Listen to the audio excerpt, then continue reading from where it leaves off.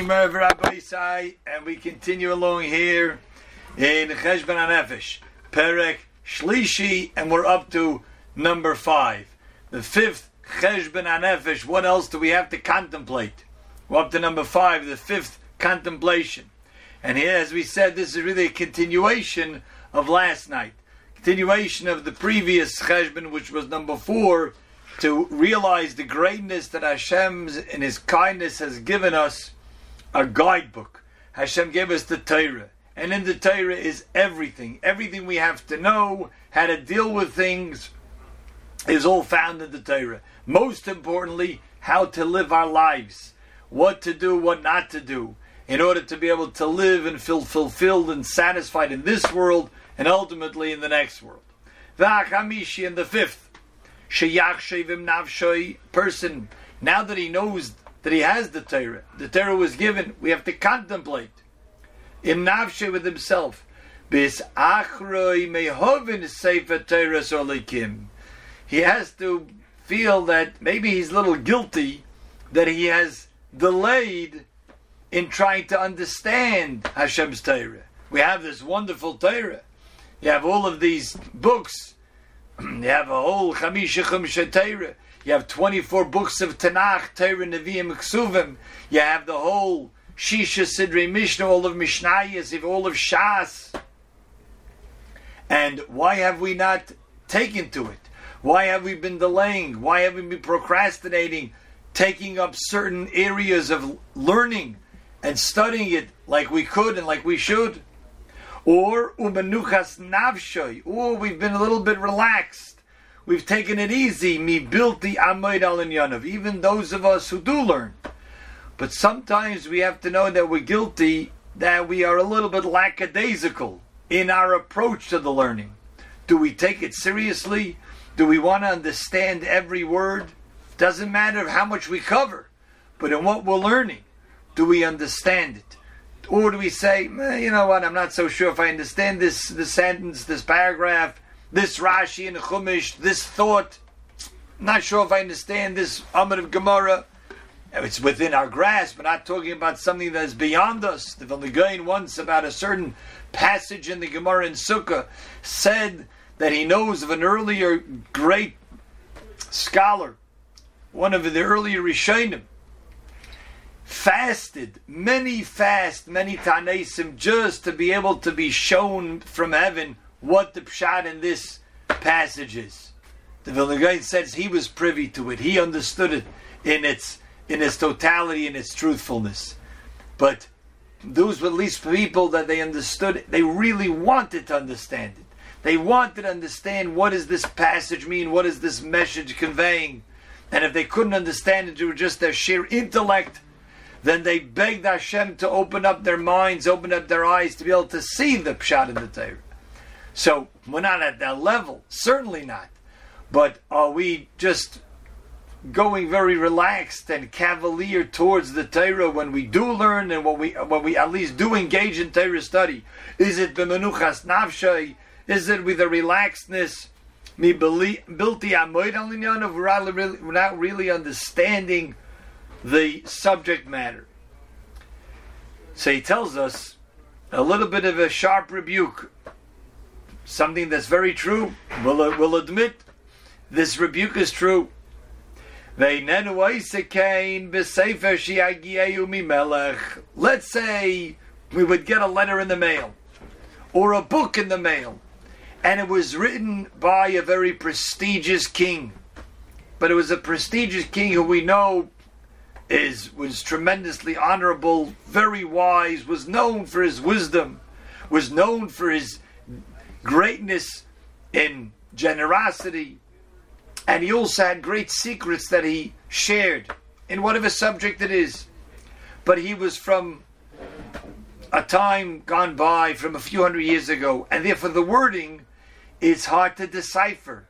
It's a little bit of different language, it's written in a different style. But let's say we would be unclear to the understanding of this letter or this book from this king, because we're unfamiliar with the writing, we're unfamiliar with the words, or because it's extremely deep. v'dakusam, and the sublimeness of some of the messages, v'hisarvusim v'tzagas dvarav, just the whole style of writing is not something that we're so familiar with. But we know the greatness of this king, and what it would mean that if I could understand this letter from the king, especially if it was written to me, this letter, or if it was a book that was written for something that really that pertains to me, what would a person do? A person would put his whole heart and his whole mind, if he would understand, he would take it to somebody who knows this language, knows this style of writing, and say, please explain this to me. He would get other books to be able to compare words and sentence structure, to be able to decipher this message, because it's so great what this king has to tell us. And after all, he's a king. And it would pain us very much if we wouldn't be able to understand it. We would be so upset. I wish I could understand it. There's so much depth over here. There's so much richness of thought over here. I wish I could understand it. Like the story that the Vilna Gaon said about his predecessor, who indeed fasted to be able to understand just one extra line in the Gemara. And this, we would do this even if it was a book written by a simple mortal being. Someone also who one day will die. Just like us. He's great. He's royalty. He's a king. But he's also a flesh and blood. He's also a mortal human being. And if we would yet do that, and we would go painstakingly to try to figure out the message and the wisdom conveyed in that book, how much more so, double the effort, to understand the book of God Himself. Not only is this a book that Hashem gave us and Hashem wrote, but it's also something that pertains and gives us life, gives us sustenance here in terms of our life, and saves us from things that we shouldn't be doing, could save us from a life of eternity that could be blackened and dark. Instead, it's full of light and connection. Like the pasuk says in the Torah, Kihu chayecha, this is your life, the life in this world, v'oirech yamecha, and the length of your days. It's life in this world and life in the next world. That's the Torah. And every bit of Torah, first of all, not only the message the direct message that it gives us, but the way that we're going to be able to survive, number one, in being resurrected when Mashiach comes. The Gemara tells us in the end of Ksubis, it's through the dew of Torah. A person must have a connection to learning Torah in order for that dew of Torah to drop down on him and resurrect the soul.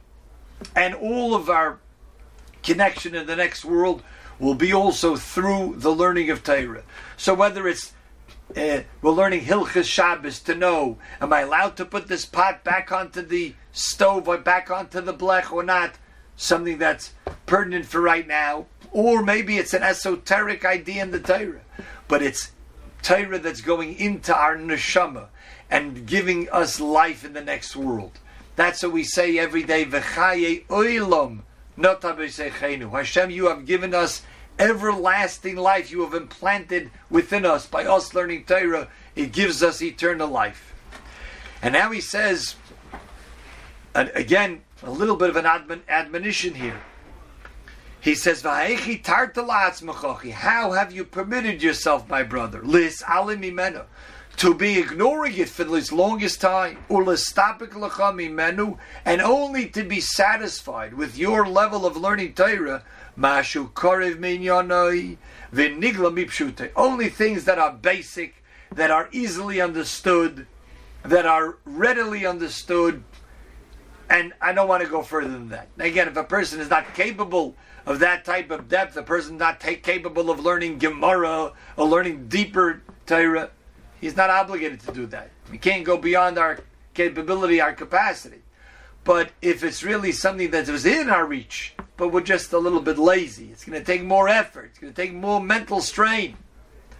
For that, how could you just skimp on understanding it and just be satisfied with the basic understanding, what's readily understood, and you're very cavalier and about everything else. You could see blatantly the lack that there is in such a person, the lowliness that there is in such a person, the emptiness that we have if we just approach the Torah with an attitude of whatever I can get out of it, just a little bit is fine, I'm okay for that. There's so much more. The Torah is so rich, and if whatever was within our reach, we have to push ourselves and slowly push ourselves a little further each day to understand and grasp more of Hashem's Torah. And he compares it very interestingly. This really could be compared to something that is written in the Sefer Daniel, the book of Daniel, where he writes in Aramaic, to the gods of silver and gold, of Nechosha Parzilla, of copper and iron, which means the gods of all the money, Va'avna, and stones, Diloi Chazyan. These are gods that don't see, V'lo Shaman, and they don't hear, V'lo Yodin, and they don't know, they don't have a mind of their own, but Shabachta. Oh, you praise those gods, and as you took out a book from the library of how to become a millionaire, and you worked over that, and you read it till you understood it, and if it wasn't clear, there were some equations in there that weren't clear. Oh, but you went over it well, or you got engrossed into a wonderful novel. You couldn't put it down because it was so exciting. So this book you praise, but to the God who your neshamin is in His hand, and all of your ways are in His control. You didn't praise. This is the chastisement of the book of Daniel. Daniel is saying that you praised all of these other books, and it's almost like saying, if you take out these books written by some king who you knew to be such a wise man and has so much to share from his wisdom, and you deciphered and you painstakingly went over to understand its message, and that's almost sort of like you're looking to foreign gods, you're looking to the gods who give out gold and silver. It's almost like saying that if we put in more effort to the other books in our lives, it's like serving Avodah Zarah. It's like idol worship, that we pay homage and praise to these other books, but yet the book of Hashem is collecting dust on the shelf, or we're just giving a quick look and it's just good, I'll just read it once and I'm satisfied with that. We have to make a cheshbon nefesh. We have to contemplate, is there more Torah that I can have? Is there more that I can apply myself to understand it at a deeper level? That's this cheshbon nefesh number 5.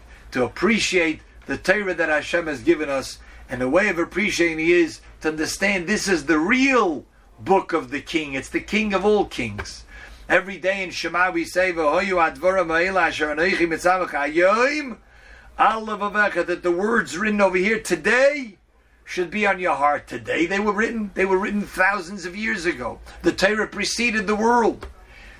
It means that every day we have to approach the Torah as if it was a letter that I received directly, personally from Hashem today. That's the attitude that the Torah wants us to have towards the learning of Torah. A gute Nacht.